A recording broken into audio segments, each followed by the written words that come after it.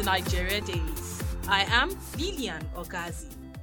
If you are in Abuja and other central Nigerian cities, you're likely to or are already experiencing lingering intermittent rains, according to the weather forecast by the Nigerian Meteorological Agency NiMet for Monday, August 2nd. So, do not forget to take along your umbrella when going out. Also, do not forget that NiMet has predicted above normal rainfall as well as flooding in some parts of the country. Already, vehicles and buildings submerged in water, pedestrians wading knee-high waters, some homeowners counting the cost of destroyed properties, and reports of life lost have been witnessed. Perennial flooding in Nigeria has left many dead and scores displaced. The effect of this on the lives of those affected cannot be overemphasized. Let's speak with some of our victims. My name is Haruna Oda Adam. I am from Nahuche, Taura local government area of Jigawa state. The flood obviously affects us negatively.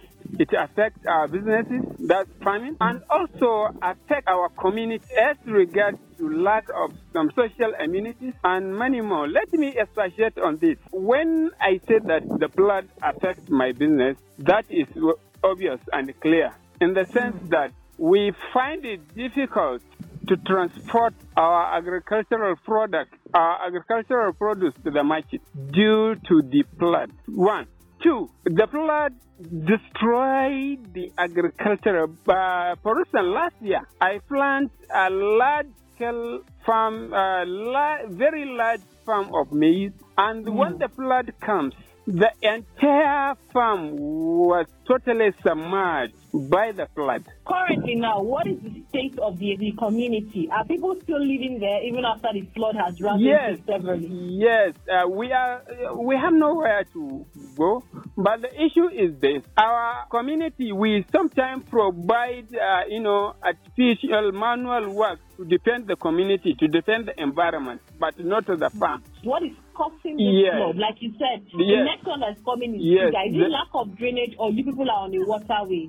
Yes, the issue is this: the government has not been able, and is not being able to provide drainages, culverts, bridges that links our neighboring villages to the main road. 99% of our people are farmers. The farming is a major source of income. So would you say members of the community are also guilty of being part of the flood? Because I will not say members of the community are guilty of being part of the flood because they have not blocked the drainage. There are no drainages, or there are no drainages. Okay. No, not a single drainage has been constructed. Not a single culvert has been constructed. We don't have motorable roads. There was no bridge. People are dying of flood. My name is Tina Okaune. I'm based in Lagos, Nigeria. I live in Osapa, London, Lekki area to be precise. The flood issue in Lagos is very worrisome, especially on the island. It's causing a lot of traffic on the major roads, backlog of traffic on there, car accidents, and property loss. The roads here are bad, generally in Nigeria. And then there are manholes here and there, bumps everywhere. So when there is flood, you have to be extremely conscious of how you drive on the streets, in the major roads. And it's crazy. On the 16th of July, I got stuck at work. I had to stay back because of the reports, the news. We're seeing pictures, people were sharing locations, and the complaint was so much. I stayed back very late at work because I couldn't drive home with the level of traffic I was hearing of on the express. Even though I got home safe, but I got home really late and my street was very flooded. The water was so high. I had to be so careful driving into the street because on a normal day, even when there's no flood, the road is very narrow and there are drainages on both sides. So that day it was very crazy. I still live here, even with the flood and everything. Where I live is closer to where I work, and is the cause and effect cut across the entire city. It's a normal thing in Lagos. We all have flood issues, stories, and experiences, especially on the island. For me, I think it's poor drainage that is causing this flood because houses are built on drainage lines. Drainages are blocked with sand and garbage. People convert these parts to garbage points, heaping trash here and there, and construction materials everywhere. Even those responsible for cleaning just collect salary and do nothing. And contractors too don't pay those responsible for the cleaning. So it's all the issues and challenges that come with all of this. And how do people work if they're not paid well? So I say the poor drainage system and the communities too. The communities, yes, they're very responsible for these flood issues because they're part of people who do this trash shipping on everywhere. It's very crazy. The flood issue here is very crazy. I don't even know how I'm calm talking about it, but it's something we've gotten used to. At the time of filing this report, all attempts to reach National Emergency Management Agency (NiMet) proved abortive, as they were unavailable to talk to us about what they are doing for victims of flooding. An environmentalist, Jibrin Gambo, talks to Bilkisu Ahmed about the causes of flooding and what can be done to prevent this yearly disaster. The major causes of flood. Normally, when you talk about the causes of flood, we have to look over the locations because we have different type of formations. So, but in general, here I can capture some of the major causes of flooding. Number one, we have heavy rainfall can cause the flood. Then we have overflowing of river. The third one, we have breakings of dams. The fourth one, we have urban drainage bases.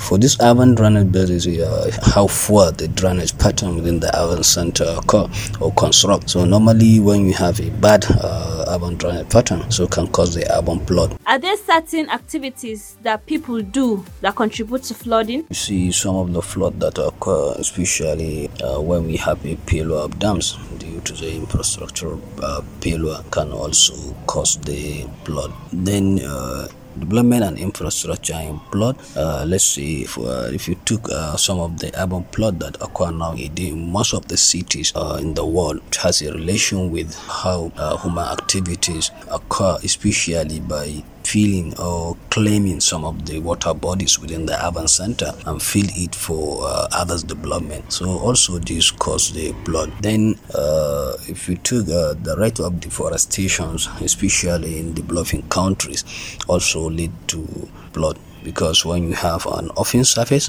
so they increase the surface runoff during the rainy season. So this also causes the flood. Then if you see even the lack of bridges, especially that has been built over the rivers, can slow the discharge of the water and it reduces the river capacity to hold the water. So even the construction of bridges can also cause the flood. What are you doing in helping flooded communities? This is one of the great questions I like because always I give a good credit to our scholars and our researchers.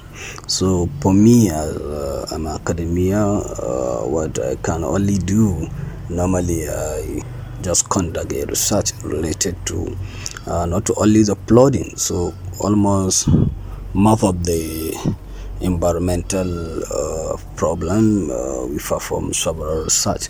So what we did, we just use our time and our energy. Finally, we come with a method to detect the problems and we draw the conclusions. Then we give a recommendations. So normally the solution for this problem, 80% or I can say 90% is belong to the government. But if government utilize some such kind of research that we already conducted, at least they can get an idea or a method that can at least reduce or prepare for this environmental problem, especially this flooding that occur almost every year now. For 10 years there's a flood in my community. So for me, I can say at least I contribute my quota, at least I give some idea related to especially urban flood, since we have capability at least to estimate the amount of rainfall we receive a year. So at least we can create a reservoir within the urban centers so to store the rainwater, even the domestic water. What can the government do differently to curb flooding? From my side, I can advise the government at least to establish let's say in Nigeria we have a NiMet, Nigeria Meteorological Agency, but this is the broad body because it covers the complete nations. So for me, I can say we can step down to the state level. At least each state, it is good to establish such kind of agency that can monitor the entire climate of the state and collect real data, because as I said, we perform several research, but when you come into need of especially raw data of a small scale, in a small scale, we cannot get it. For instance, if you took my locations, I'm from Jigawa, we have 27 local government. For me, I divide the government at least to have at least one active weather stations within all 27 local government. So at least we can monitor our climatic environment. We see the changes. We have several universities within the state, colleges and polytechnic. So when we have a raw data, at least it increase and improve the accuracy of the research. So one, I can advise the government in the field of monitoring. We need a proper monitoring. Then second, the issue of preparedness. At least we need to prepare for this flood. For instance, if you recall back the issue of 2020 flood, so Jigawa is one of the victims because there is one scholar which are very lucky, is an international standard scholar. He's working on the United Nations. He performed a conference here in Jigawa in 2020. He come out with so many recommendations, even with advice of relocating some certain cities within the state. But the issue of politics is also played its role. So what the government did for this 2020 flood and what they prefer for the 2021. So this is some of the advice we are always giving to the government. We have to prepare for not only the flood, almost the all disasters. We have to prepare for it. So the second one is preparedness issue.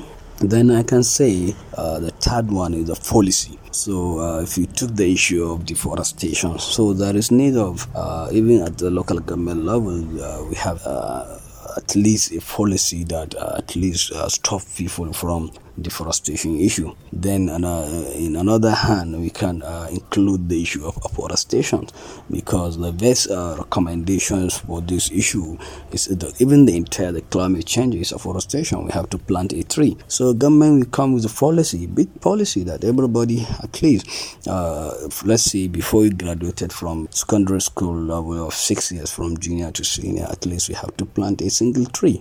That was Jibrin Gambo, an environmentalist. According to NiMet data, more than 2 million Nigerians were directly affected by flooding in 2020. At least 69 people lost their lives in flood disasters last year. In 2019, more than 200 people were affected with 158 fatalities. Like we said earlier, remember to take an umbrella with you and let's be cautious, as the rains are just beginning. With that, we've come to the end of this episode of Nigeria Daily. Thank you so much for listening. To everyone whose voices we heard on the show, we say a big thank you. Nigeria Daily is a Daily Trust production, and you can download this and other episodes on dailytrust.com and on buzzsprout.com. You can also listen in on Spotify and TuneIn Radio. If you have questions or comments, let us know on our social media handles on Twitter and Instagram at daily_trust and on Facebook at Daily Trust.